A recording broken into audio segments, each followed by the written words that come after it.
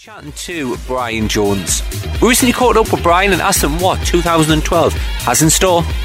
Well, a few things. Going to be doing a tour in 2012 again. Doing some gigs in Miami. We've got a release for DJ Dan's and Stereo label, and he did a remix for it as well. Tons of remix work and production. It's going to be coming out in the first few months here. So are you going to be taking the label and taking yourself to the Miami Music Conference this year? Yeah, for sure. I might even be doing a control party again. I did one in 2007, but haven't really done another party down there since then, so I might be doing that. If you didn't do your own party at Miami, would you be playing on other DJs' parties, and who have you played for over the past years? Yeah, usually in Miami I just kind of play as many as possible. Like I played 3 gigs in like a hour period before down there in one day. So right. Usually everything's within like a 20-block radius or something. So on the remix side, have you got any remixes coming your way for different artists, or what tracks have you got in the pipeline for yourself, either on your own label or for other people's labels? Like I was saying, I just got back the DJ Dan remix of one of my tracks coming out in Stereo. Working on remixes now. Like I just did one for Scott Diaz. Let's see, I'm working on one for J. Paul Ghetto. Just did a project for Miguel Miggs' Assaulted label.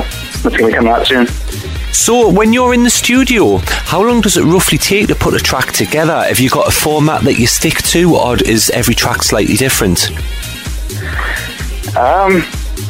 If it's something that is good enough for me to finish, it almost always gets done within 48 to 72 hours at the very most.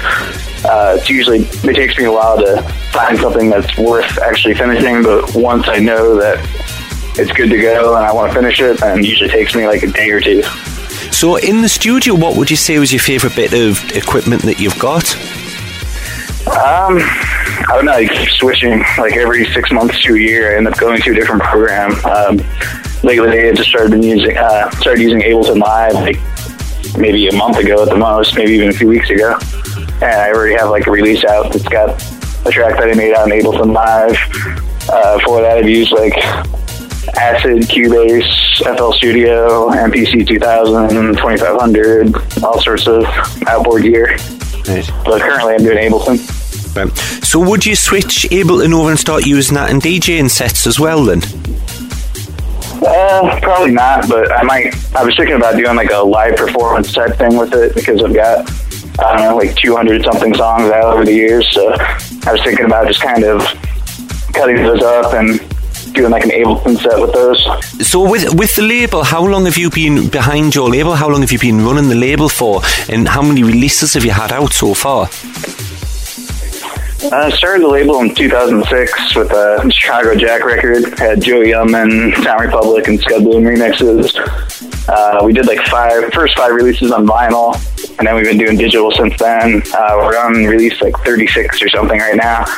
The latest release is a track I did called Dutch Moonshine, and it's got new remixes out. Right. So whereabouts can people find the music? Is it available on Traxsource and Beatport, etc.? Yeah, Traxsource, Stompy, those are the best 2 for right now. The Essential